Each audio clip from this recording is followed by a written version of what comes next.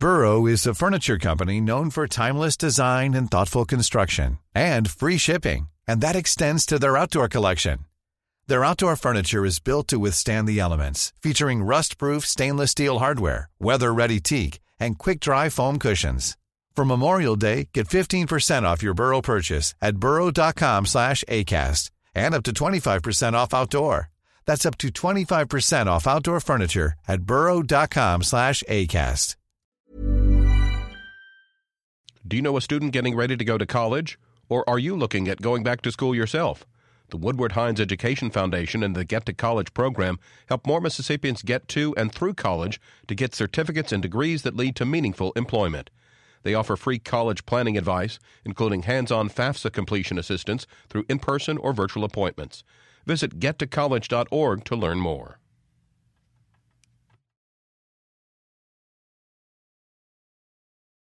School of Education with 100% online master's or specialist degrees in fields like teaching, leadership, higher education, and more. More information at rebelteacher.com.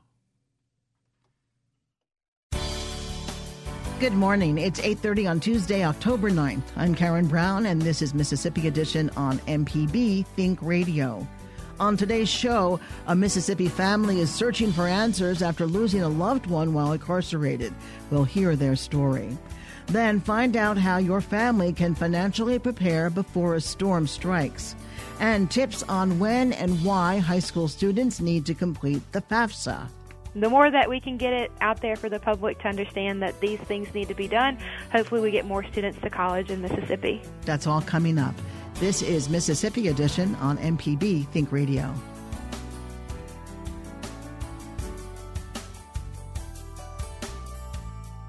A Mississippi family is calling on the State Department of Corrections to provide more information when inmates die in state custody. Bridget Barnes-Fuqua of Jackson says her son, Ramon DeMonte Barnes, died in August of 2016 while incarcerated at Mississippi's Parchman Penitentiary. Fuqua says the 29-year-old was in prison for credit card fraud and receiving stolen property. She says Ramon suffered from schizophrenia. She tells MPB's Desiree Frazier they were notified of his death by a chaplain. From what they told us, told me, my mother got the information that they don't have a real cause of death. He just died.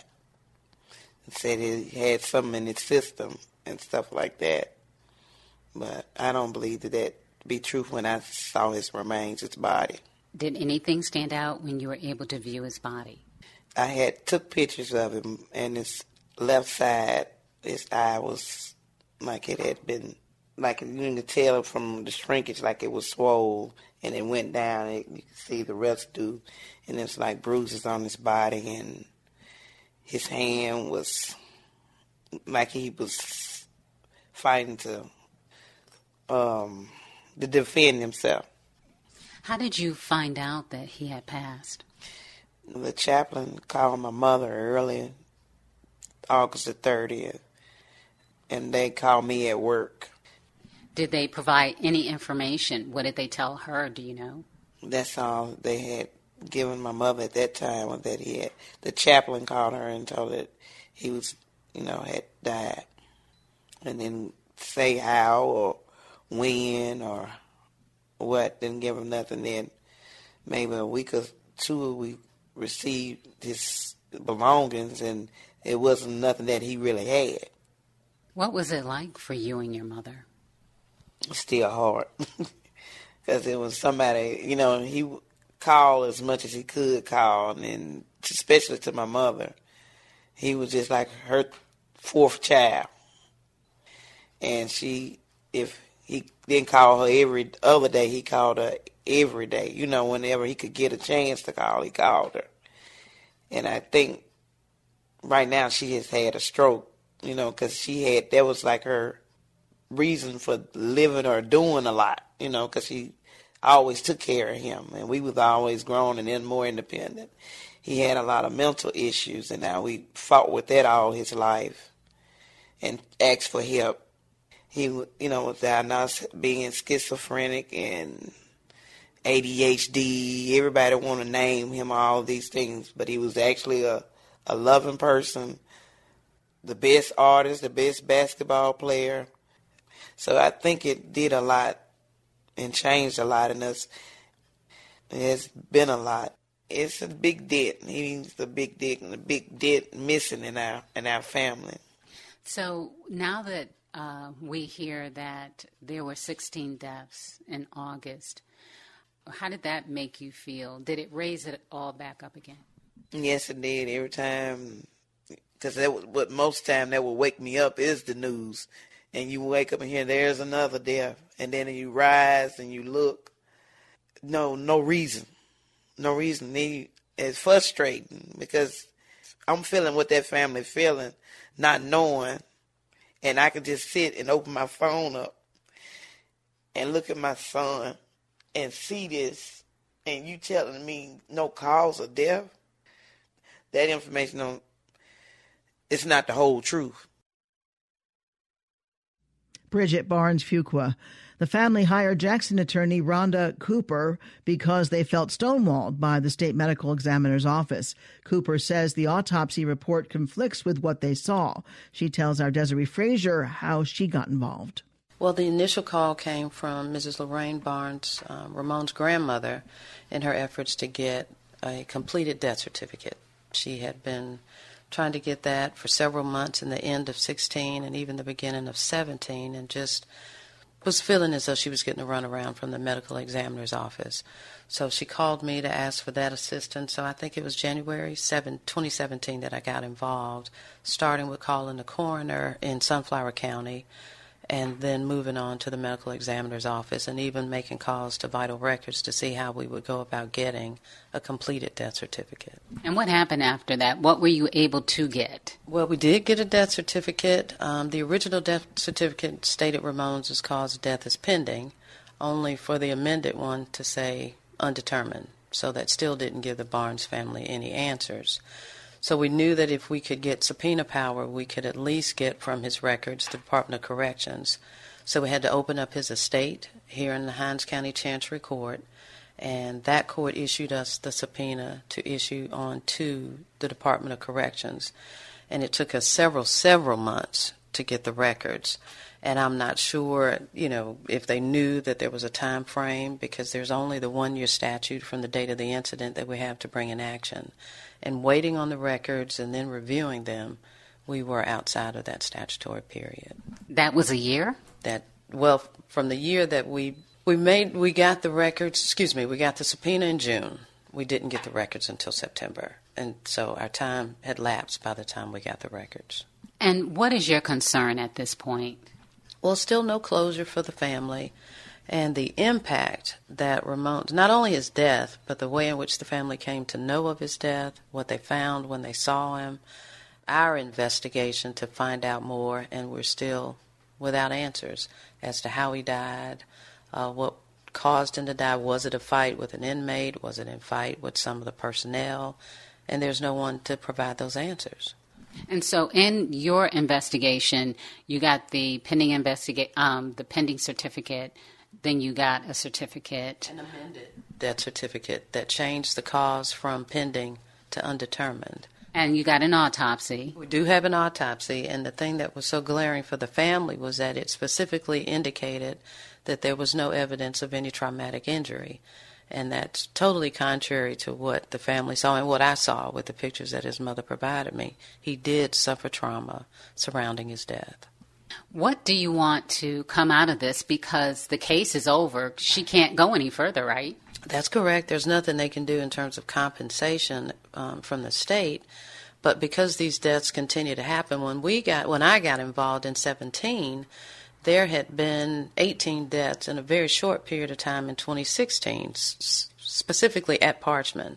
Now, I know the deaths that you all have covered in August were at all the facilities. But for the governor and the commissioner to say, I guess incarceration, death is a consequence, but Ramon did not have a death sentence. He was only to stay 4 months, and he may have even been eligible for early release. So there has to be some liaison, perhaps, or somebody that's engaged with the community to seek answers from the department to provide to the families. Because to just think, and a lot of families do give up on their family members when they're incarcerated, but that's not every family.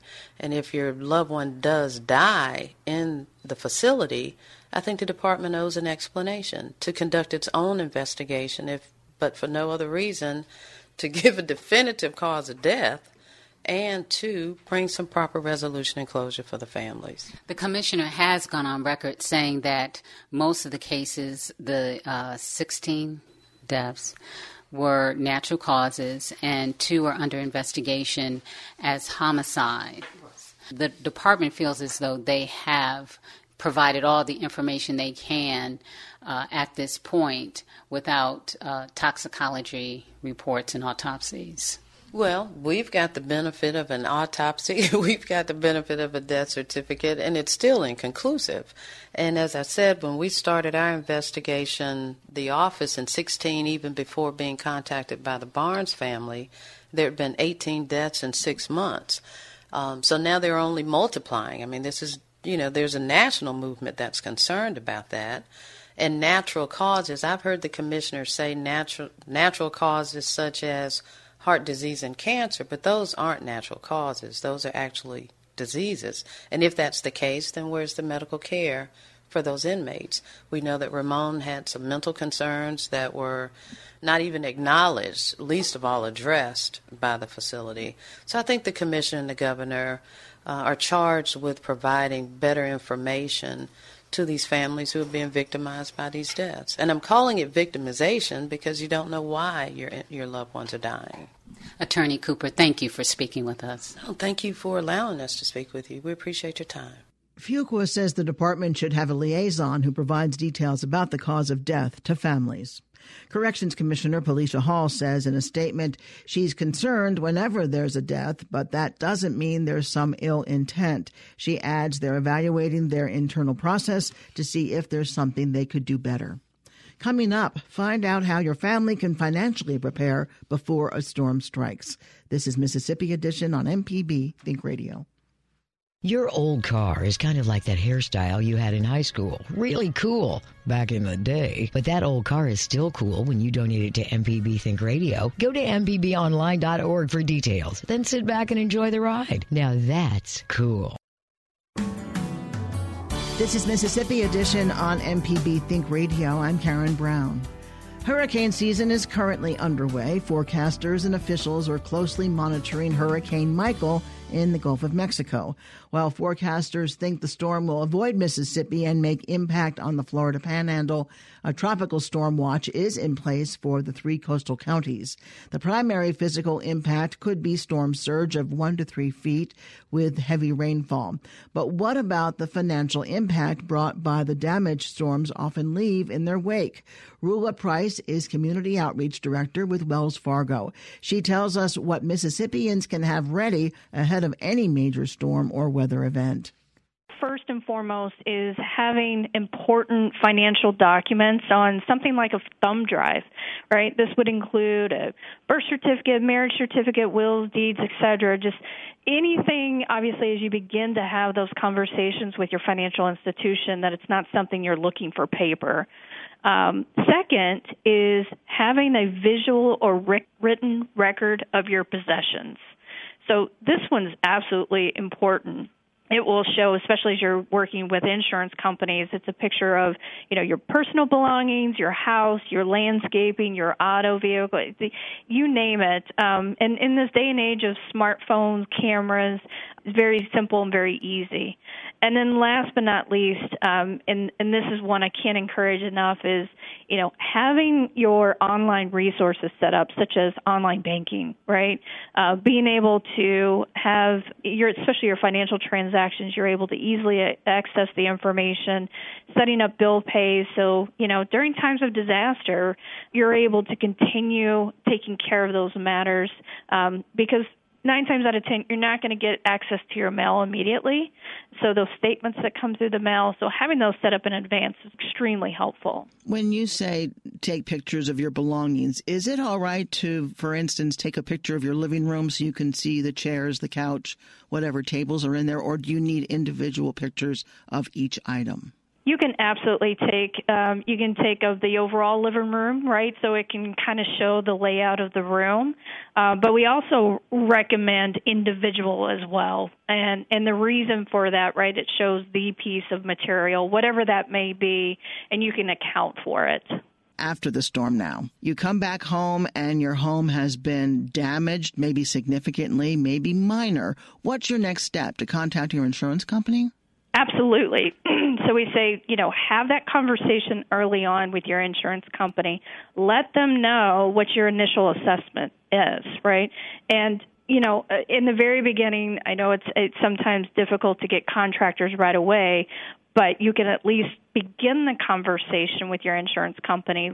They'll then be aware of what's going on, as well as your financial institution. So having that conversation just based upon the magnitude of the impact for your home, we can begin having those conversations on options that may be available. If you can't get back to your home, like for instance, with Hurricane Florence, many people are still not back home because of flooding. But you know that your home is damaged. You just don't know the extent of that damage. Should you contact your insurance company before you see specifically what has happened? For your insurance company, I think it's better to have at least the ability to have your eye on your property, right? Because the very first question they're going to ask you is, what was from your own personal standpoint, what is that impact? For your financial institutions, I would say just the opposite, Karen, and I would say have that conversation very early so they can say, look, I've been impacted directly. And again, being able to have that conversation on what those relief options that are available. If you need to borrow money or access money for repairs, do you go to your lender first? Do you check about what programs might be available through the government or from the state? What I'd say the best approach is, again, kind of goes back to having that conversation. Everybody's circumstances is very different, right? So it may just be a temporary time frame of which the financial institution that you're working with allows you a relief period, right? So it may not necessarily be a need to borrow and or, lend. It may just be, hey, give the homeowner the time to work through the initial contractor assessments, understanding what the bigger picture is. And as you go through that, it may be as simple as just a temporary relief on payments. But I think, again, understanding that not all options apply to everyone, that's the importance of just having the conversation. Any final thoughts that we should consider? I think it's just important to learn more. Go to reliable sources, work with reliable contractors, ask those key questions such as, are they properly bonded? Do they have a valid license? Do they have liability coverage? Those three questions, Karen, will help folks dramatically as they begin the rebuilding process and alleviate a lot of that headache of, unfortunately, sometimes not everybody has the best intentions. Rula Price is the Community Outreach Director for Wells Fargo Home Lending. Thank you very much, Rula. Thank you, Karen. Listen to MPB News on all your devices. Just download the MPB Public Media app or tell your smart speaker, open MPB Think Radio. Coming up, tips on when and why high school students need to complete the FAFSA. This is Mississippi Edition on MPB Think Radio. Hi, everyone. I'm Russ Robinson, inviting you to join us right here on MPB for Friday Night Under the Lights. We'll get you all the scores and keep you up to date on all the players at 10 p.m. every Friday night this fall. Mississippi Public Broadcasting and Friday Night Under the Lights. Support for MPB comes from the University of Mississippi School of Education with 100% online master's or specialist degrees in fields like teaching, leadership, higher education, and more. More information at rebelteacher.com. This is Mississippi Edition on MPB Think Radio. I'm Karen Brown. October is College Application Month in Mississippi. Governor Phil Bryant recently signed the proclamation recognizing that the college application process may be a barrier to some high school students pursuing post-secondary education. Due to an absence of information or support, officials and advocacy organizations are encouraging students to complete all of the components of the application process, especially the financial aid application. Kirsten Dufour is project manager of the Get to College program at the Woodward Hines Education Foundation. She tells MPB's Desiree Frazier what the FAFSA is and how it helps Mississippi students. So the FAFSA stands for the Free Application for Federal Student Aid. And all it is an online application that students complete and send to the colleges that they're looking to attend. And then the colleges process the information that comes from the FAFSA, which is only a number called the Expected Family Contribution Number. And then that number is used by all of the individual schools for financial aid purposes. So this form helps inform colleges on how much a family can afford to pay for schooling? In theory, yeah. It takes into account major components of household size, household income, and how many students for the upcoming year will be enrolled in college. And those are the major components that go into the FAFSA for that expected family contribution formula. Now, every school has a different price tag, so every school will use this information differently. So a more selective college, maybe a private school that's a higher price tag of maybe, say, $45,000 for their tuition, their housing, their meal plan, the total cost to attend that school is going to use this formula of cost of attendance minus that expected family contribution number equaling that student's financial need. And so a state school in the state of Mississippi, their cost of attendance is going to be about $25,000 of everything to attend for a freshman, and they would use that same formula with that same EFC number, but obviously giving you a very different number than if the cost was higher. And that's why it's important to complete the FAFSA and send it to all the possible colleges that a student's looking to attend to make sure that they are utilizing all the funds available. Why is this form so critical for students? Some research that here at Woodward Hines we have done with some pilot high schools across the state, we have found that students are 4 times more likely to enroll in college if they complete their FAFSA. And we see that because so many students realize that there may be federal funds available, such as the Pell Grant, which is free grant money based off that student's expected family contribution number that they may get for free to attend a college. That may also open up some money for the state.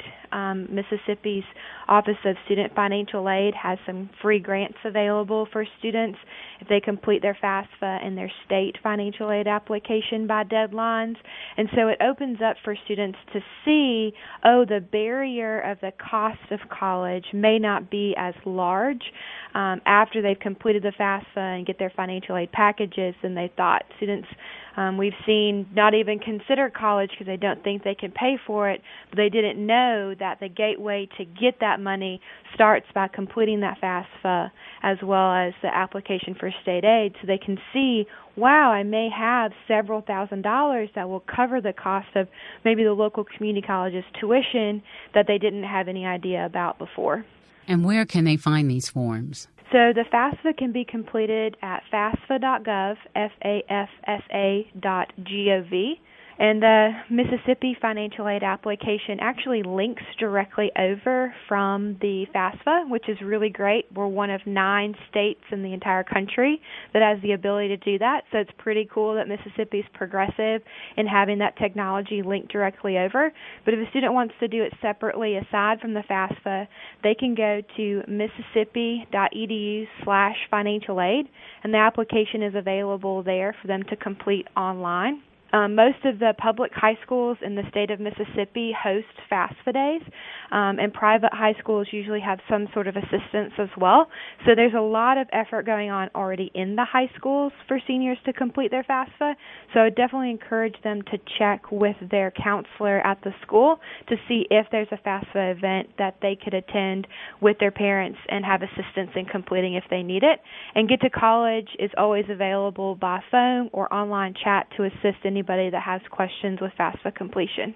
Kirsten Dufort with the Woodward Hines Education Foundation. We appreciate your help on this important information. Absolutely. Well, thanks for the opportunity.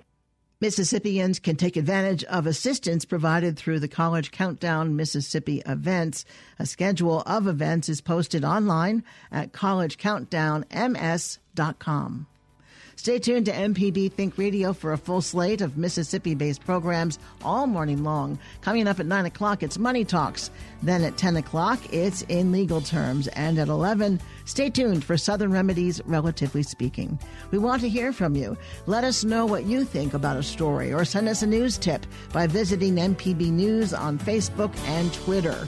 I'm Karen Brown. Join us again tomorrow morning at 8:30 for the next Mississippi edition, only on MPB Think Radio.